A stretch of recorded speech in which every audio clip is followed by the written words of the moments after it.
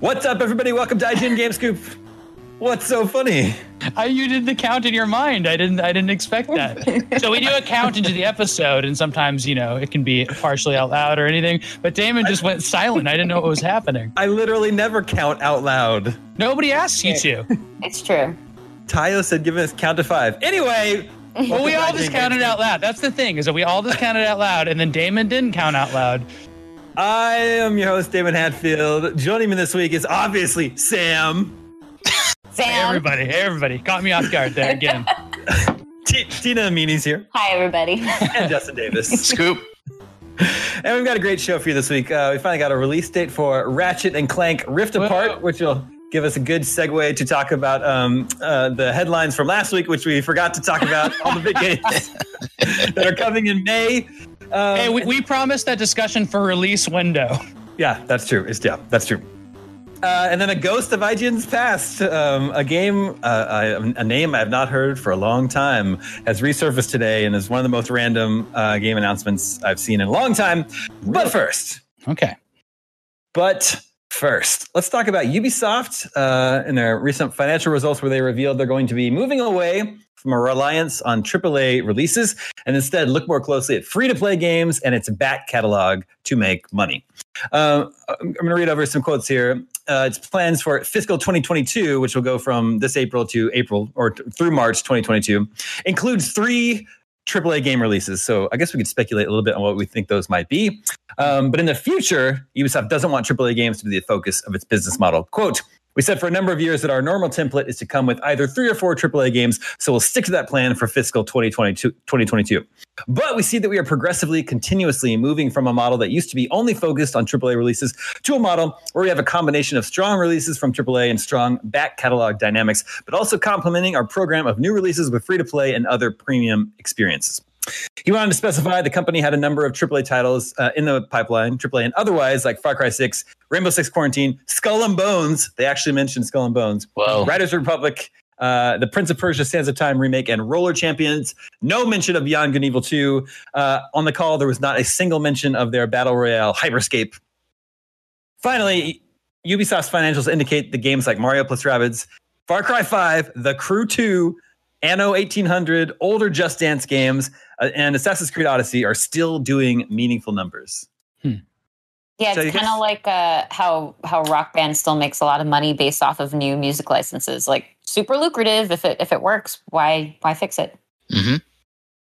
Do you think that's true? Do you think Rock Band does still make a lot of money today? Well, they're still renewing. Like, they're still constantly issuing new DLC, I suppose you can call it. You for new music that they license. You can buy new songs for Rock Band? I had no idea. Yeah, they're consistently refreshing that list. And I thought for sure buy like a set of new music. Oh my gosh, I had no idea. And obviously the music licenses are costly, so it certainly must be making them some amount of profit. Yeah, for sure. Yeah. Is any of this information surprising to you, or does this sound like what Ubisoft's been doing for several years now? I don't think I believe them. Ah, gotcha. They're lying. In what sense? I just they're a AAA game. They're like, out of all the AAA game companies, they're the most AAA of them all through and through. Like, even EA has its, FIFA Ultimate Team, which makes $1 billion. And, Activision had a lot of success with Call of Duty Warzone. Whereas like Ubisoft is like the very straight and narrow. We release a big game and, we charge you $60 or $70 for it. And then we support it for like 5 years. That's like in the company's DNA. Yeah. Go ahead. Go ahead. I was just going to say, they certainly do, like any company, like you bank on your AAA releases if you're a AAA company for reputational gain. But I think increasingly that's becoming common knowledge that it's not the most cost effective. And if you look at like the life cycle of development, getting that right, and then the potential for those year-long development cycles, like whatever's coming into play, and suddenly there's like an executive order that shifts the direction of what you need to be focusing on. Like, I think that's what like the appeal of games as a service is that you're able to do more like quicker updates that are more substantial with a proven gamer base, essentially, to a degree, if you're somebody like Rock Band, I suppose. But it's not the thing that would give them that reputational gain that like an Assassin's Creed Valhalla would, for sure. Yeah. It's certainly true that, well, I would presume that it's true, like you said, Tina, that you make more money by like sort of reissuing or like making money off a back catalog, your library and bringing it forward. Like that's an easier way to make $1 million than spinning up a new AAA game. But all of those games used to be AAA games. Like you have to continue having a pipeline of new product in order to, re-release it on every new platform like Skyrim.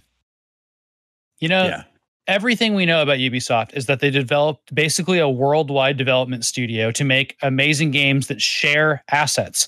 And they have all these teams that work together to like make it easier to make a AAA, often single player experience game. It would be a little bit crazy to abandon that. That's one thing. Here's another thing. That statement that you just read, that was from a earnings call. Is that right? Mm-hmm. Yeah. Everything in that would anger the Ubisoft base. There's like not one thing they said in there that people want to hear. Free to play, DLC, no more single player AAA. Like all that stuff is just like what a crazy thing to put out there in public when you are trying to develop this like reputation right now, where your other competitors have screwed up so badly, like EA with DLC and Star Wars license and everything. Like, hey, just play it cool for a little bit. Ubisoft, just do what you're doing. Everybody likes you right now. Why would you do something like this? You know who loves that kind of message is shareholders. And that's why it's not believable, right? That's why your conspiracy that's why it's theory an earnings sounds call. Weird. Yeah. That's and not a press release. You got to get yourself a video game company that knows how to do both. And its earnings call, they're like Activision owns Candy Crush. So in their earnings call, yes, we have a strong foothold in making billions of dollars in free-to-play mobile games. But then they don't talk about that at E3. Like, then it's just the new Call of Duty. Well, I guess they're not showing off Call of Duty at E3, but you know what I mean. You speak to the gamers and then you speak to the investors and you sort of never the twain shall meet. All right, we are getting a guest appearance by a Cat commentator. What do you think, Cat? She's just showing her butt to the camera. Yep. Swish, swish. Well, I think we're all kind of showing our butts to the camera right now. Oh. Wow. Goodness. Oh, we got a full cat face there. That was good. And there's the tail. Yep. All right. This is an essential video episode. Yeah. Like before when we say, tune into this one. Yeah, I guess Ubisoft has their financial calls where they speak directly to the investors, and they have their, what do they call them? Ubisoft Forward? What do they call their Forward. Their direct videos. They have Ubisoft Forward where they talk directly to them. Well, they actually announced in this earnings call they're going to call those Ubisoft Backwards because they're focusing on already existing titles and their backward compatibility. Look, it's smart. It's good branding. It's very clear, communicative. I wonder what these 3 AAA games over the next year they have are. Far Cry 6 is one of them. I wonder if they consider Riders Republic or Prince Reissue? Surely not. A remake of a PS2 era game? Mm-hmm. I don't think so. That we don't know if Assassin's Creed's taking a year off. Mm-hmm. Yeah, we haven't heard about that. Sometimes people aren't does. clamoring for Watch Dogs, even though that got good reviews. Mm-hmm. I mean, Skull and Bones would be a AAA game. Maybe the Roller Derby game. Roller Champions. But I think that's also free to play. So I don't know if that really counts. They have to have unannounced games because there's a summer games announcement cycle coming, and Ubisoft is always a part of that. Yeah, it's weird that they've delayed all their games that they had coming up in the early part of the year, and they haven't given them new release dates as of right now. So we don't even know when the next big Ubisoft game is coming.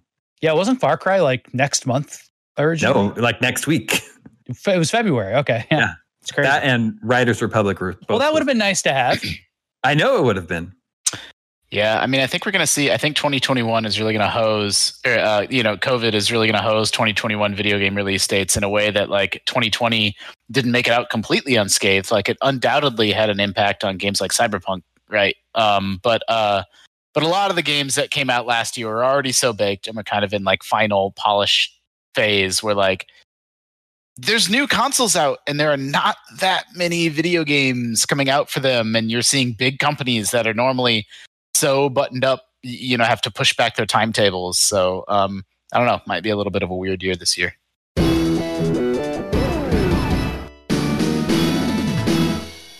Well, it's funny you mentioned that, Justin, because we were meant to talk about this very subject last week and about how the month of May is looking like it's going to be huge, and it's really the first big month of the year for game releases. But we just got so caught up talking about Mass Effect that I completely forgot to go over all the other games that are coming out in counts, May. right? That does count, yeah. Big one. And now that we've got the release date for Ratchet and Clank Rift Apart in early June, it just I think it's part of that. It's a really nice long stretch of just week after week big games. So June is the launch window of May. Yeah, that's true. Still within the launch window. So May 7th. That joke till it lands. I think it's landed twice. I think you're double dipping now. Okay. All right. Good to hear. May 7th is Resident Evil Village. And that's when everyone finally gets to meet the big lady. People didn't care until the big lady really. I mean, I think people cared, but like, man, that game has so much hype going for it right now. Yeah. And I'm glad. Resident Evil, it's always fun to have a new Resident Evil. Yeah, 9 feet and 6 inches of hype. 9'6", is that the height? Yeah, that's how tall she is. I wonder if Capcom, obviously you'd rather have the press than not have it and have the memes about your game, but like, it's too late for them to change. Like, they're frantically having meetings. Like, should we make her sexier? Does she need to be scarier? Should we make her a bigger part of the game? Like, make her the final boss now? I think, according to our interview, their reaction is completely over the head. They're just baffled. They don't get it. I don't think they've even noticed. They're just. What was the quote? There was something like, "We're surprised that so many people want to be chased by our great character." It was like so innocent. Yeah, it was very innocent. And then compare and contrast that with our, basically kink expert that we interviewed for that piece. That Matt Kim wrote. There's a very different perspective and insight from that interview and those quotes than our one with Capcom, who is very diligently trying to talk about her inspiration, which is, for instance, Morticia Addams. Makes a lot of sense. Is one of those that inspired Lady Dimitrescu. I don't know if that's how you say her name. I think. Why is she 9 feet tall? They don't, so that when she comes out of the doorway, you're terrified of her. Yeah. Capcom, they don't want to be chased by her. They want to be stepped on by her. They want to be chased and then stepped on. I don't really know what you guys even mean by that, but I'm going to skip past it because I'm going to say that Capcom always has large characters that chase you around. And so this time, I think, in their minds, they're probably just like, oh, we're just going to go with a giant lady this time, see how it goes. And then people were just like, this is so much better than Nemesis. And now but it might be just as scary. Now it gives us an extra tool for 20 questions. How tall is this character? Incredibly tall? Notably tall? Are there big people in this? Are there big animals in this game? She is wearing a hat. Mm-hmm. Oh man, we haven't used that in ages, Justin. Yeah. That's why we've been on a winning streak. Okay, and then the following week we get Mass Effect Legacy Edition on May 14th. The following week we get Deathloop. PS5 exclusive. A few days after that, we get Biomutant on May 25th. Mm-hmm. And then Ratchet and Clank Rift Apart is June 11th, which is usually right around E3 time. I'm not exactly sure when their digital E3 is going to happen this year. And then finally, what's that? Oh, just June 11th. That counts as being in the May launch window. Yep. Yeah. Okay. Exactly. Justin retold the joke that I reissued. And so now, if it didn't land now, then we're just going to have to go with Tina doing it. We need remake. So you need to give me a few years so that I can reissue it. And we need the legendary edition of the joke. That's true. Yeah, it'll come with a collector's edition of Sam signing it. And then I think we can even include June 22nd in that May launch window because that's Back for Blood. Oh, cool. Hey, we got a lot of games to play this summer. That's a good feeling. Yeah, so that's a really good. That was the point of last week's headline. Mm-hmm. Yeah, and that's a good stretch of games. And there's some Nintendo games out before then, including one that's out by the time you're hearing this episode, the new Mario game with Bowser's Fury in it and the new stuff in it. But also a Pokemon Snap game is coming out. And a lot of people are excited about that. Yeah, I guess we're waiting on a release date for that one. No, we got it. Maybe it's just before May. Right? It's April, right? Yeah. Okay. It's just in the the way. Gotcha.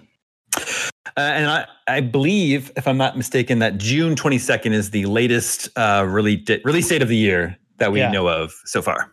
Hey, speaking of original reporting, like that great report by Matt Kim, we also put up a cool report on what Biomutant is as a game. And they reference like the Nemesis system from Mordor and all these other inspirations that were like super cool, and about how you can kind of go into areas that you're not supposed to early, but they're challenging and like all this type of stuff, which made it sound Breath of the Wild type areas.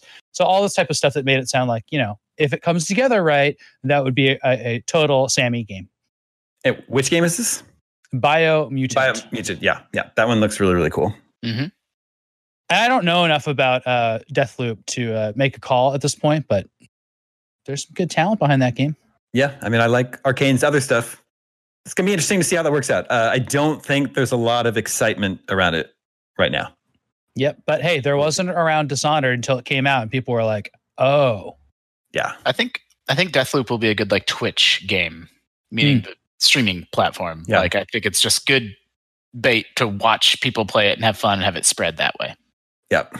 Well, you can look forward to an IGN exclusive at FanFest on February 26th or 27th. We haven't released our schedule yet.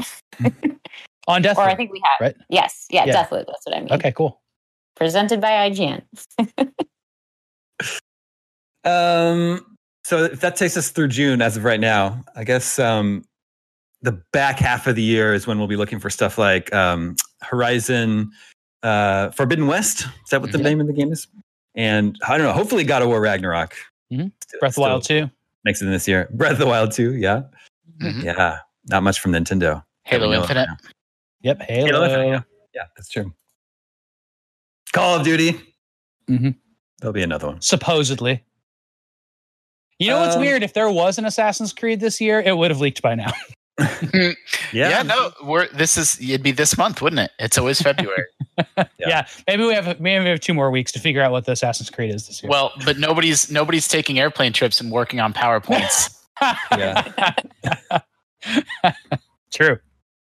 Which one was that? Was that Black Flag? I can't believe it that someone was just it's like so like for all the world I thought that was a fake story where like, man, I don't know, the person sitting on the plane next to me said Assassin's Creed Black Flag and it had pirate stuff all over it on their deck. And it's like, who's doing that work on an airplane when the product hasn't been announced? There was a funny Tony Hawk one where there was like projected on a wall somewhere, right? The caterer on their Instagram was like, I catered this big event for the new Tony Hawk game, and it like hadn't even been announced yet.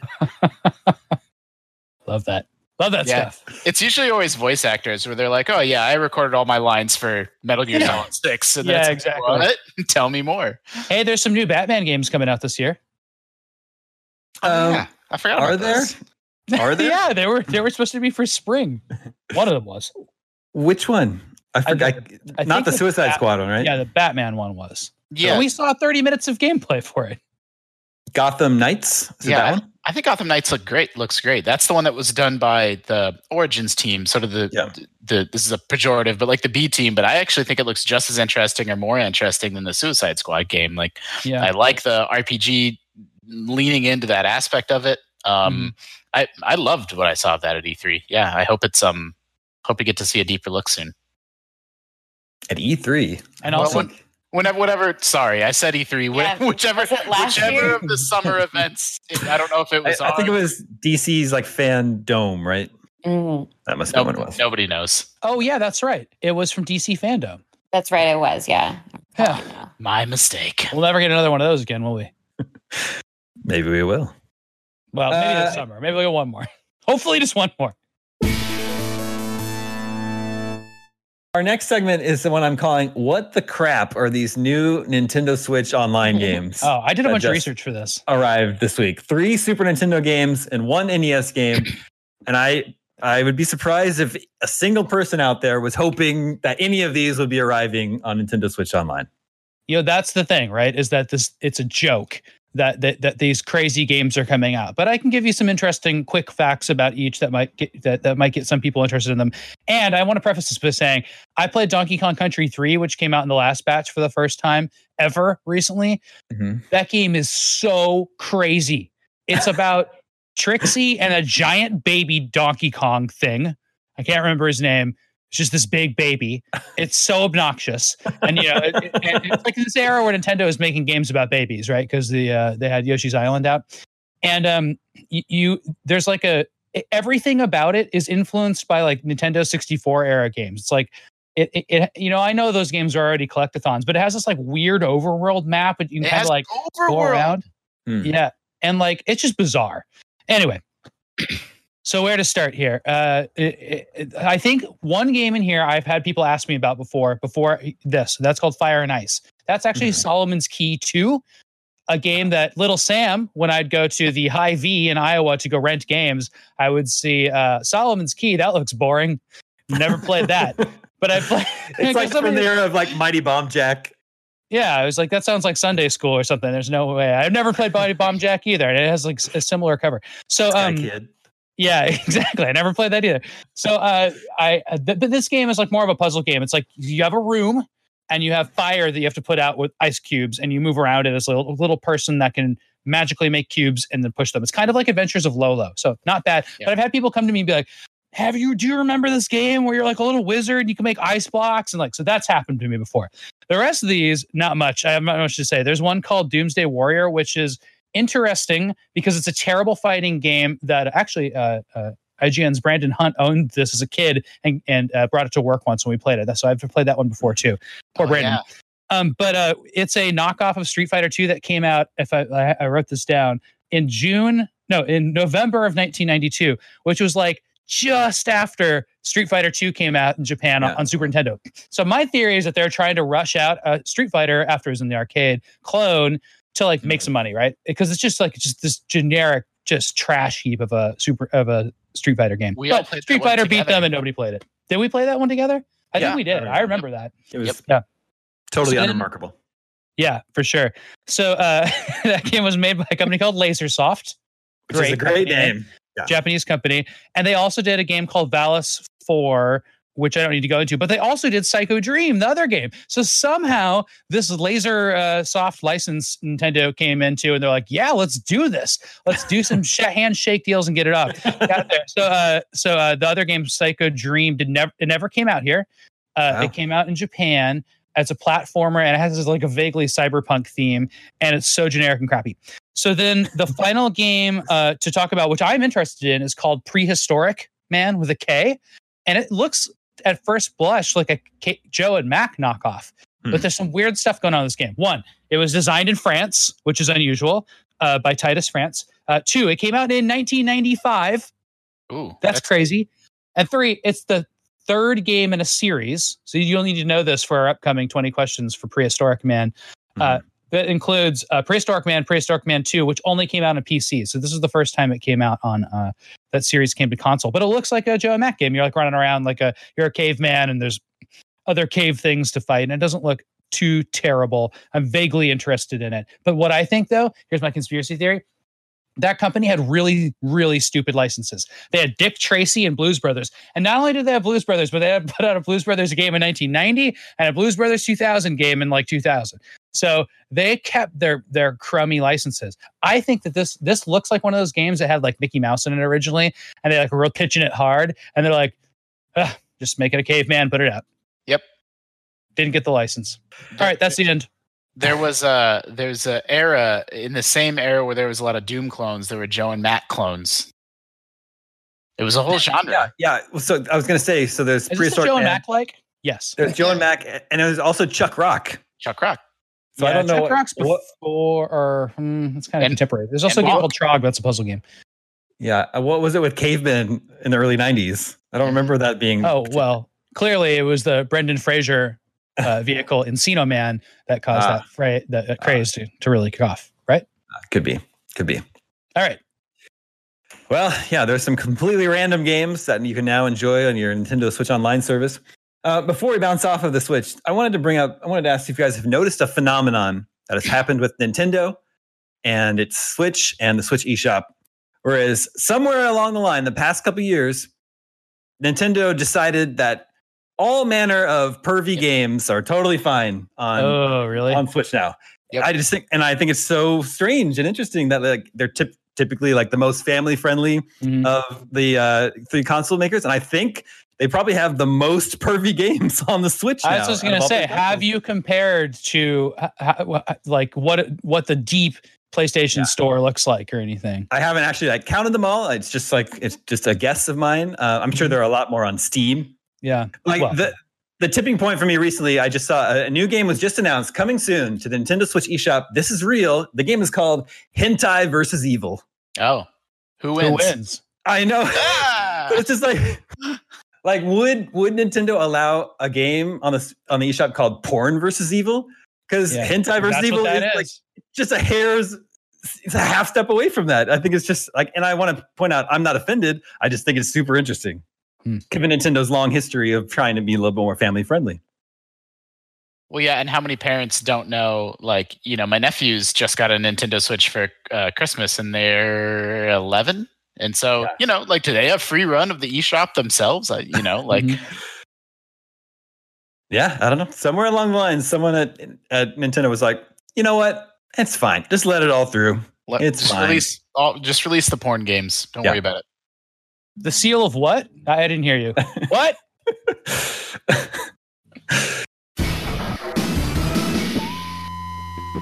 Okay, now let's talk about a game I was not expecting to talk about this week or ever again on GameScoop. It's a game that we discussed on episode 118 of GameScoop back in 2009, and this game is 6 Days in Fallujah. Originally to be published by Konami, which is already weird, and then dropped after some controversy after its announcement. So it's back, it's resurrected. Apparently, it's going to be out this year. It is a military first-person shooter based on a real Iraq war battle. It's got a new developer and publisher after it was canceled by Konami over a decade ago. Set for release on PC and consoles this year. The new version is developed by Highwire Games, and that's a studio founded by Halo's lead designer. And it's going to be published by a publisher called Victura. Apparently, over 100 Marines, soldiers, and Iraqi civilians have been interviewed to ensure authenticity. The developers at Highwire claim to have created, quote, unique technologies and game mechanics designed to replicate the uncertainty and tactics of modern combat in a way other games do not. The original 6 Days in Fallujah was announced 2009 by Atomic Games to be published by Konami, but met with criticism from war veterans and anti-war groups. And then, while it was never formally canceled, we haven't heard about this game in, let's see, brief timeline on this game. IGN first article on this game was April 9th, 2009, written by Eric Brodvig, an announcement of the game. April 27th, 2009, we wrote an article, Konami drops 6 Days in Fallujah. That one is by Ryan Clements. Oh, that's a short one. As I mentioned, we talked about it on episode 118 of GameScoop, along with Mag and Arkham Asylum, to put you back in place. And then the last time IGN would write about this game until today would be March 2nd, 2010, a year later, with the headline, 6 Days in Fallujah, finished, still coming out. That's for interesting. 11 years to today. Wow. And we get the news that it's coming out. That's great. I mean, it's the world's longest delay. Yeah, I would have said this is a terrible idea, clearly, and like it probably still is. But like Highwire is pretty legit. Like I think that they made a VR game that was pretty well received that people liked. Was their sort of first and only fully released project. That like fighting what's called a golem, where you're anyway. Like it's just that's the only thing that like tips this over from like this is a terrible idea to like, well, maybe. Why use the game why use the name that's attached to negative press from 10 years ago? I mean, I guess maybe it means that they like are passionate about it and feel strongly about it and believe in it. Maybe that's one good sign. I don't know. Yeah, I wonder what the through line in there is. If there's a different publisher, because it wouldn't be written about and talked about otherwise. Well, there's that. Yeah, that's true. But they've got you think it's a ploy? Well, I mean, like you got a PR stunt. You got to grab onto whatever you can if you're in the business of making games, I guess. They're like, we can get Damon's attention if we do this. Let's talk about it on GameScoop. Yeah, it's been 500 episodes since they last talked about it. That's got to be a record, right? Maybe. Yeah. Don't you guys hate games that give you a time limit, though? What if you need a 7th day to wrap up all the side quests? That countdown clock's gonna be going the whole time. It's gonna drive me bonkers. Yeah, I don't know. They do have the lead developer on Halo and Destiny, and the music is by Marty O'Donnell. That's crazy. So yeah, so lots of Halo talent then. 2 so far. Big wigs. That's good. I haven't kept up on the commentary on it just because it's been a crazy day, but I imagine there's a certain level of the same kind of controversy going on around just the discussion of like whether or not it's an appropriate medium for those sorts of stories. I'm glad that they're taking authenticity into consideration. We wrote a story a while ago because White Phosphorus was going to make an appearance in a Call of Duty game. And our writer, who has experience as well, like firsthand experience, was saying like it's such a horrible usage that if you're going to be using it, his argument was you should use it respectfully to how monstrous of a warfare tactic that it can be, just so that it's not like, you know, here's your buff, like here's your next drop, used kind of superfluously, like you would like a random other bonus in a combat game. Mm-hmm. There's certain elements of video games that are to me immature. And those, you know, and part of that's what's tied up in the idea of playing a game. And I've always told, I'm consistent on this. I don't think games are really good at conveying stories, especially serious moments and stories. And then especially because movies and books do that really well. And in this case, there's not a lot of distance from that era. And distance really helps people convey all sides of stories and stuff like that too. But it also, it helps, I think, video games handle them better. It seems like a rough topic. And I can't really explain why that is, but I do feel it. And I've never wanted to play contemporary military shooters in my life. I've just never liked them. Yeah. I don't know. It'll be interesting to see how it turns out. I think it's like the kind of game that you can't really make a call on whether or not it's appropriate or not until you actually like experience the final product and see how they handled it, what they actually have done with this thing. Mm-hmm. But it is a curiosity to me. It is a curiosity. Very strange.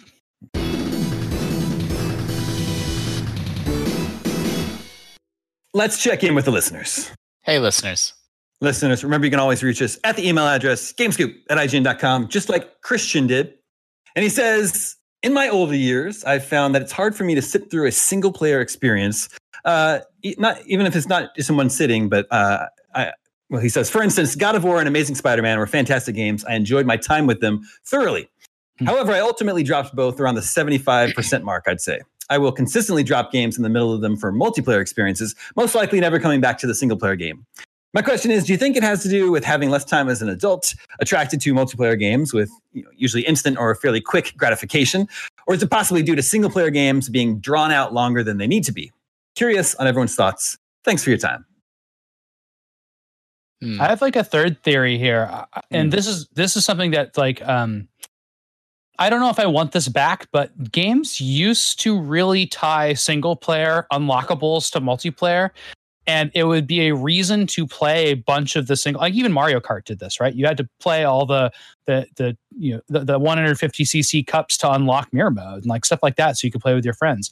That was around in early shooters and stuff like that too. And so they really tied the single player to some kind of advantage or some kind of unlocking or something for your multiplayer. And then also sometimes it was just like good training to kind of understand what the multiplayer is about. But now you can just jump into multiplayer and play. So they're just not as connected as they were before. And I'm not saying it's good or bad. It's just something that used to draw me into playing single player if I was going to play a multiplayer game with that in it. I think there's also, like, not lately for me, but there used to be a huge draw to multiplayer games because it's kind of like a place to sync up with your friends as well. And, especially right now, that's more relevant than ever. I know a lot of people still playing Destiny 2 do so because they're just syncing up like their regular Thursday appointment that they've got with their friends to go do whatever, next challenge it is that's on their radar. So I think that's a huge part of it. For me personally, obviously, like our gaming habits are a little bit different because they're so tied to our jobs too. We get them at different junctures. We have different deadlines around needing to finish a game for specific purposes.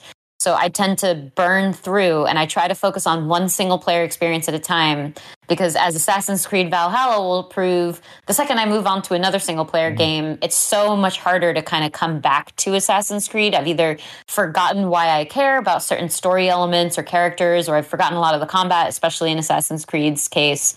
So So it's a barrier to re-entry, I suppose. So I can see that there being comfort and familiarity from a multiplayer game that's so ingrained in your brain, even if you're just doing like one round here or there every day. It could. Go ahead. Yeah. Well, first of all, Assassin's Creed Valhalla just never ends. That game doesn't have an ending. There's that too. It's just a completely bottomless, endless video game. Yeah, I would say that most gamers, speaking generally, probably follow the opposite arc of what Christian is outlining, where the older you get, you're probably not as interested in spending dozens and dozens of hours in kind of a samey multiplayer experience, and you're probably more drawn to sort of handcrafted, hand-curated narrative experiences that can like pull you through a journey from beginning to end and give you a good power fantasy, and then you're kind of on to the next game. So, I don't know, hard to say why Christian feels that way, but that's certainly been my experience. Like, I'm not putting, 300 hours into Halo multiplayer anymore like I was a decade ago. But I'm still just as interested in video games and keep up with the hobby just as much. The good news is that there's so many games that are just multiplayer now. So you don't need to pay full price for a lot of these.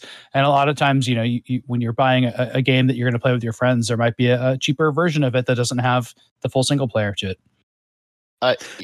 Christian also talks about bouncing off of games, starting them and bouncing off of them. I absolutely think that it's the case where there's really good games where there's enough gameplay to give you 10 good hours, but then they make the game 30 hours. And then it's like, well, what do you like? So then you end up like I bounced off it or I didn't care for it at the end. But like, it's not that it was bad. It's just that it was too stretched. It was like butter scraped over too much bread. That's how Bilbo feels. Yeah. So, and that's my feeling toward most video games anymore. Like, I think I have a reputation as being a little bit of a hater, and I'm not a hater, but it's like I enjoy the first 10 or 12 hours of a game when it's still sort of revealing itself to me. And then once it's like, okay, I got it, I get it, like, then the game's still going to go on 30 more hours, and that's just not what I'm personally here for. And that's actually part of why I really liked both Spider-Mans so much. Concise and to the point. In conclusion, that's why I like Spider-Man. You could just end most sentences that way. It could be that Christian is just more into the multiplayer games, because I can think of a lot of examples of single player games that provide, instant gratification. There's all the roguelikes that I love, your Spelunkies, your Dead Cells, your Rogue Legacies, or even stuff like Inside, and then all of the new like retro games like the Cyber Shadow that just came out and Hunt Down that was out last year, things like that, where you could just play a level, be done with it 10, 15 minutes and, move on to the next thing. So maybe he's just more of a multiplayer guy. I think there's an element of human psychology of like, there's games that I like and enjoy that I don't make a conscious decision of like, I don't want to beat it because then it's over. But I think that is happening subconsciously. Like, there are many games that I bounce off of in the final 10% and just don't quite get across the finish line. And I think it's because like, I know that when I play it that night, it's going to be done. Like I'm going to complete it. And so then I just end up kind of never doing that. And like, I put down Zelda for like months and eventually picked it back up and finished it. But like a lot of games, I stop at the final boss. Is that weird? Especially RPG games where you don't want the experience to end. And, like the second that you move off of it, that you might just for me, it might just disappear into the ether. So I constantly try to do, what are all the special weapons I can find and all the side quests? And how do if there's any sort of development with your side characters, is there anything that I can go down that path? And not that I'm trying to 100% it, because I've never been that type of completionist gamer, but if there's more to do, I'd rather do all of that before I get to that final cutscene. And then if you drop the game during that sweep, it's especially bad because you're so high level and you know so much by that point that if you don't beat it, then it's really hard to come back to.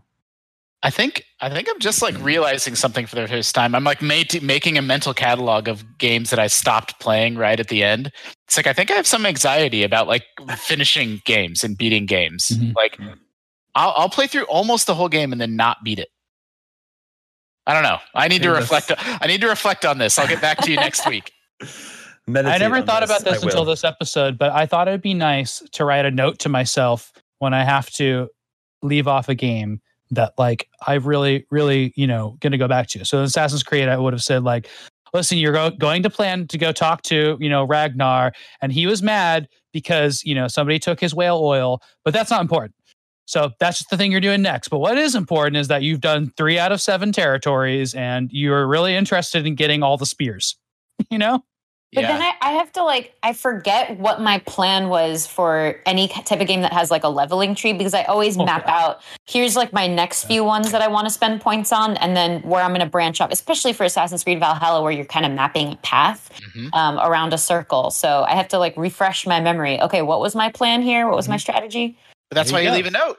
And that's why you always leave a note.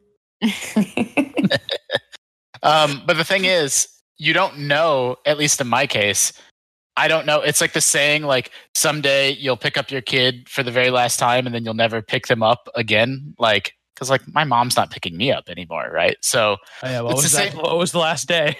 Yeah, and so then it's... I was 19 and I was off to college. And my father set me down on the curb. Exactly. And it's like the last time you play a game, at least in my case, I don't know it's the last time, right? So you would have to have the foresight to be like, I'm probably going to give this game a break. Let me leave myself a note. Instead of like, oh yeah, I'm totally going to play this tomorrow. And then smash cut to like 2 years later, you're like, oops. Now I'm loving thinking of the last time I held my cat in my hand, like a little, when he was so tiny. He could be in one little hand. Lucky. You should have written yourself a note. Yeah. I know. Okay, this is Mark in Kent, Ohio, with a very interesting question. It says, are there any series that you wish they would blend into one playthrough, even if it breaks some of the story? For me, I would love to play through all possible Borderlands missions with one character, or drive from one proper Forza simulation track race to the next Horizon on an open world map. Yes. Interesting thing. Such a good idea. I love that for a reissue. Mass Effect. Clearly, right? It doesn't was need intended to be, for that, right? It doesn't need to be 1, 2, and 3. Make it one game. Like wow. They could have done that with Legacy Edition. And BioWare they've done that before with Baldur's Gate. Like, well, maybe they didn't do it, but like modders turned Baldur's Gate 1 and 2 into one game. And I actually don't know if that's like an official BioWare thing or not, but like that's a game that's 2 games have been molded into one. Yeah. It would work for Hitman, considering like the 1, 2, 3 structure. Yeah. It's almost it's almost like that even now, right? Yeah. And just the way that it's designed, like against these effective chapters, like flows really well. Because I was thinking Mass Effect 2, because it's top of mind. It's about to come out again. I'm intending on playing it in that way back to back anyway. So you're effectively doing that sort of. But I imagine there's a break too between like graphical fidelity between some of those jumps that you're making, and then some of the design decisions that they made that veered away from how one played. Like that might be awkward to suddenly in the middle of your game. Like in Mass Effect, it's weapons. They like completely changed weapons between 1 and 2. But like it'd be so cool to put in the effort to kind of pick like the best weapon system and streamline it. Yeah. Yeah. There is weird stuff, like even games that play super similarly, like the 2D Marios, like the physics are different, right? Like some of them are more floatier than others. And like you actually run into this problem in Mario All-Stars, where like he has 3 different jump arcs in the 3 different games. I have another thought on this, which is Master Chief Collection. First of all, Master Chief Collection is incredible in the year 2021 and doesn't get talked about enough just because it took them, 5 years to fix it. But it pulls every single Halo thing possible into one package, and it even has like these meta achievements of like beat every game on Legendary. You can launch into whatever multiplayer experience you want, and like that's my dream, is to have that for other long running game series. Like to have that for Mario, like some sort of Mario hub where like, there's news and announcements and screenshots, and play Super Mario World and play Super Mario Galaxy. Can you imagine? I know. We just have to wait one more generation of having to pay for Mario World individually for it'll be about 30 years at that point, and then it'll be okay. Well, it's 30 years this year. I really like the Borderlands example, because in that you work towards a level, but that level is kind of, it can kind of be stretched across 3 games. Like if you get to level 35 versus level 45 in the first one, it doesn't really matter. Like they can adjust, 2 and 3 to get you to level 75 and level 150 or like whatever you're going to do. I love that idea. So what I was thinking, my ideal with this is just basically a reissue package, but I want to play The Witcher 1 and 2. Like those games are completely inaccessible to me, and I would really like to play those. But there's other reasons where they're just like super out of date and stuff like that. But they are part of the Witcher 3 storyline and the Witcher book storyline. So like I'm kind of interested in playing through those. And it'd be really cool is if by 3 would be a new game plus, because you would have this like built out Geralt with a bunch of skills that you could apply to 3 that might be that you carry through. And I love that idea. I mean, can you imagine like a 300-hour RPG that way? Elder Scrolls is the same way. So cool. Yeah, like if you took Fable and mashed it together and you carried over like all of your reputation, what would that look like in terms of progression carrying over? That would be really cool. But you get to start with a dog. It's fun to imagine a Mario game that combines all the different activities that Mario has done. So it's got the platforming, but then he can also go play a round of golf. He can play tennis, might have a party. He gets called in. He gets called into the office, his doctor's office. Oh, yeah, that's right. For Dr. Mario. That's really true. I like the racing part of it too. I think with the Mario games, the hub idea is really good, and it would totally work for all the Nintendo franchises. They could totally make those subscription services, and they're never going to do that. It's so smart. Mm-hmm. Pokemon would be great for. That's so good. So Pokemon is actually an example of doing that, because technically you can carry your Pokemon from game to game. So there's like a connective tissue, with some exceptions, between a lot of the games. And so that is like a good example of how that can work. And I think that's really neat. They're halfway there with the Pokedex. What about Animal Crossing and you have to tend to multiple houses and towns and neighbors at the same time? You could have your existent old town next door to your current town. Plus, you'd be able to use all your furniture. Yeah, for sure. And that would give people a lot more to do instead of, skipping time over and over. Yeah. And one's an island, so it makes sense because you have your shore home and your island home. Yeah, and you can fly over between all of them. Mm-hmm. The Animal Crossing universe. ACU. There you go.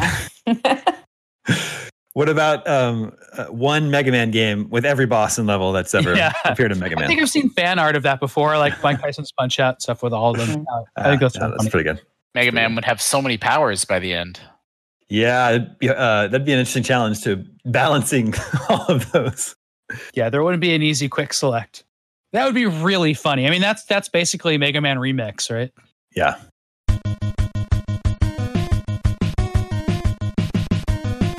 Okay, that brings us to Video Game 20 questions. All right. Our suggestion this week comes from Josh in Tampa, and he has a story about his selection, but we're going to wait till after the game to reveal his story.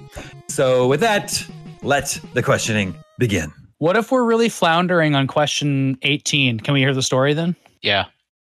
We'll see. And or does your character wear a hat? No. That's for you, Justin.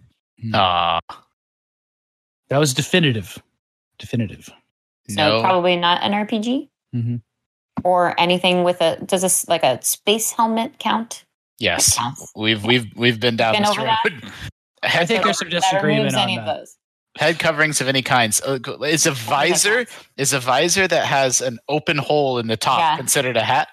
What about a bandana? Yeah. Look, there's only one person here wearing hats in every episode. I think we need to hear from him. The expert. Bandanas can be a hat or a mask. I'm basically use that as a replacement. Is this an RPG? That's good. Because surely you'd be able to. Yep. A better question is, what RPGs don't have you wearing a hat? Maybe Chrono Trigger. We can go on like this. Frog wears a helmet in it. Yeah, but you're Chrono. Yeah. You wear a headband. Okay. But okay, do you spend a lot of this game inside of a vehicle of some kind? No. And also Cloud doesn't wear a hat or helmet. But he might be able to equip, I guess you equip bangles and stuff. Yeah. We almost got to Blaster Master in 2 questions. I just want to point that out. I told you I wasn't joking when I said that's my like default 20 questions game. What is did this come out after the year 2000? No. Same question, 1990. Yes.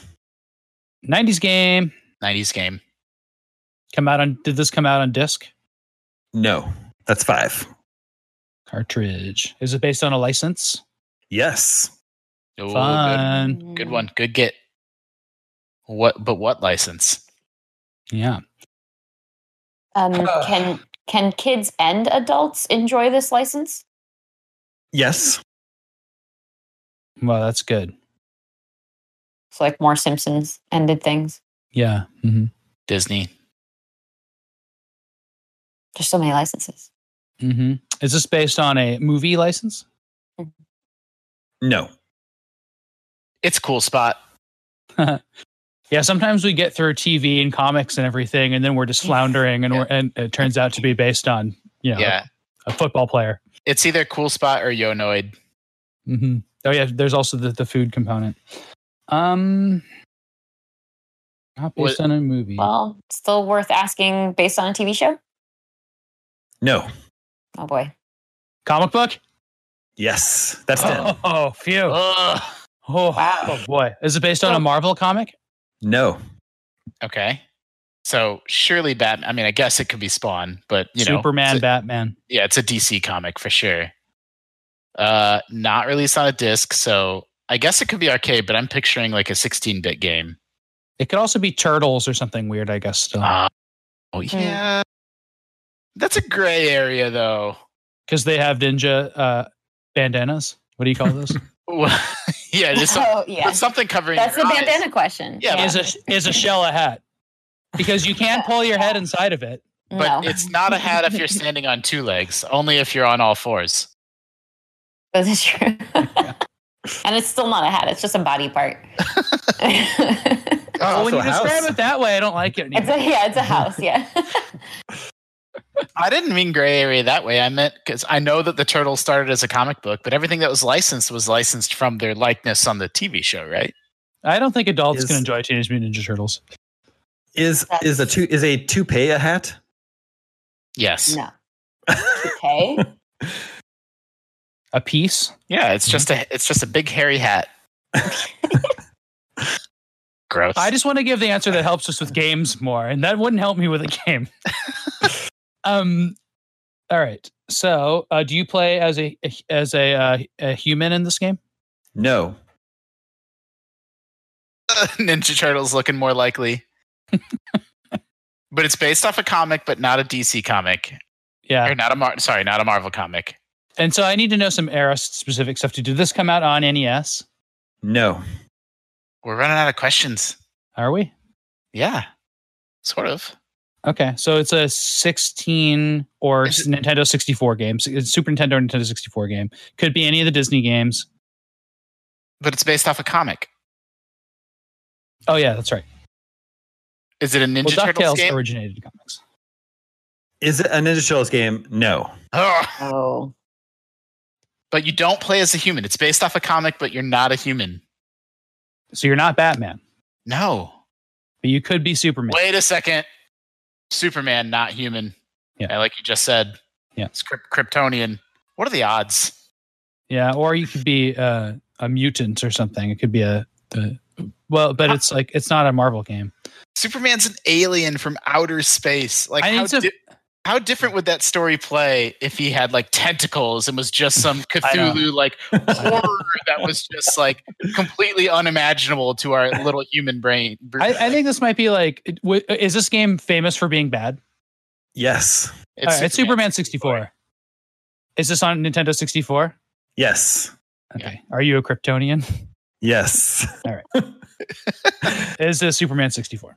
It sure is. It sure is. You know what's interesting about that? It developed by Titus. I saw that today. Actually, okay. So I was a little bit confused because Titus did a Game Boy Superman game, and then that's just called Superman. Is Superman 64 just called Superman? Yes, but people Okay. call it Superman 64. Okay, like Donkey Kong 94. Yeah. Never knew that. Yeah. So same developer as Prehistoric Man. Hell yeah. 1999. And one thing, so this is the story from Josh from Tampa. He says, I was looking through some of my old keepsakes from when I was 7 years old, and I found my first written game review. Sadly, it was for Superman 64. We shipped it back to the developer, and they sent some t-shirts that I wore for PJs for years. From my perspective, I didn't understand glitches, so I just assumed the cart was broken. Oh. Anyways, I think it's as good of a 20 questions game as any. The multiplayer could trip them up. It had a surprisingly fun multiplayer mode that made 0 sense. Oh, Yeah. wow. We would have been so screwed if we went the multiplayer route. Yeah. I have his review here. It's written on notebook paper. It says, my summer vacation, it's dated August 17th, 1999. My summer vacation was so fun. We bought some CDs. We bought the Superman Nintendo game, but we sent it back because there were too many glitches. Yeah. That's what it said. Good That's review. an informative review. Yeah. But he says they sent it back. Who would they have sent it back to? It was developed and published by Titus. Every time you show us an old magazine, it shows a review of a game with the address of the company next to it. Yep. Yeah. That's That was definitely a thing. And if they think the cartridge, if his parents are looking at it and they have no idea like anything about video games, and they're just like, yeah, it is weird that Superman's stuck in the wall. Must be a broken cartridge.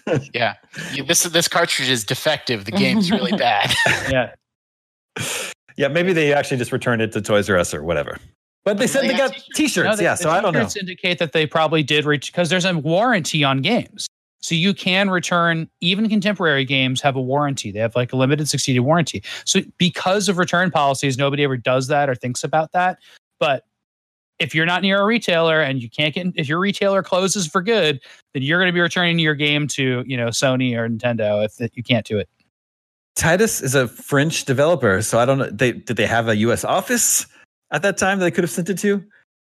A local PO box office. I don't know. It's but it also sounds like they're really nice. They sent this kid t-shirts, so I feel bad that they made this like famously reviled, the worst Nintendo 64 game of all time. They sound like they were nice. How much would you kill for a Superman 64 t-shirt? Yeah, I would, in the words of Metallica, kill them all. Yeah, exactly. It's just a Superman t-shirt. I mean, I don't know. I don't know what it looks like. But Yeah, the you're game right. It is. You're right. Well, you're right. But Superman looks like a couch and is stuck in the wall. All right. That is all the scoops that we have for you this week. Remember, you can always reach us at the email address, gamescoop@ign.com. Thank you to Justin. Thank you, Tina. Thank you, Sam. Thank you to Tayo working behind the scenes to make this episode possible. My name is Damon. This is IGN Gamescoop, and we're out.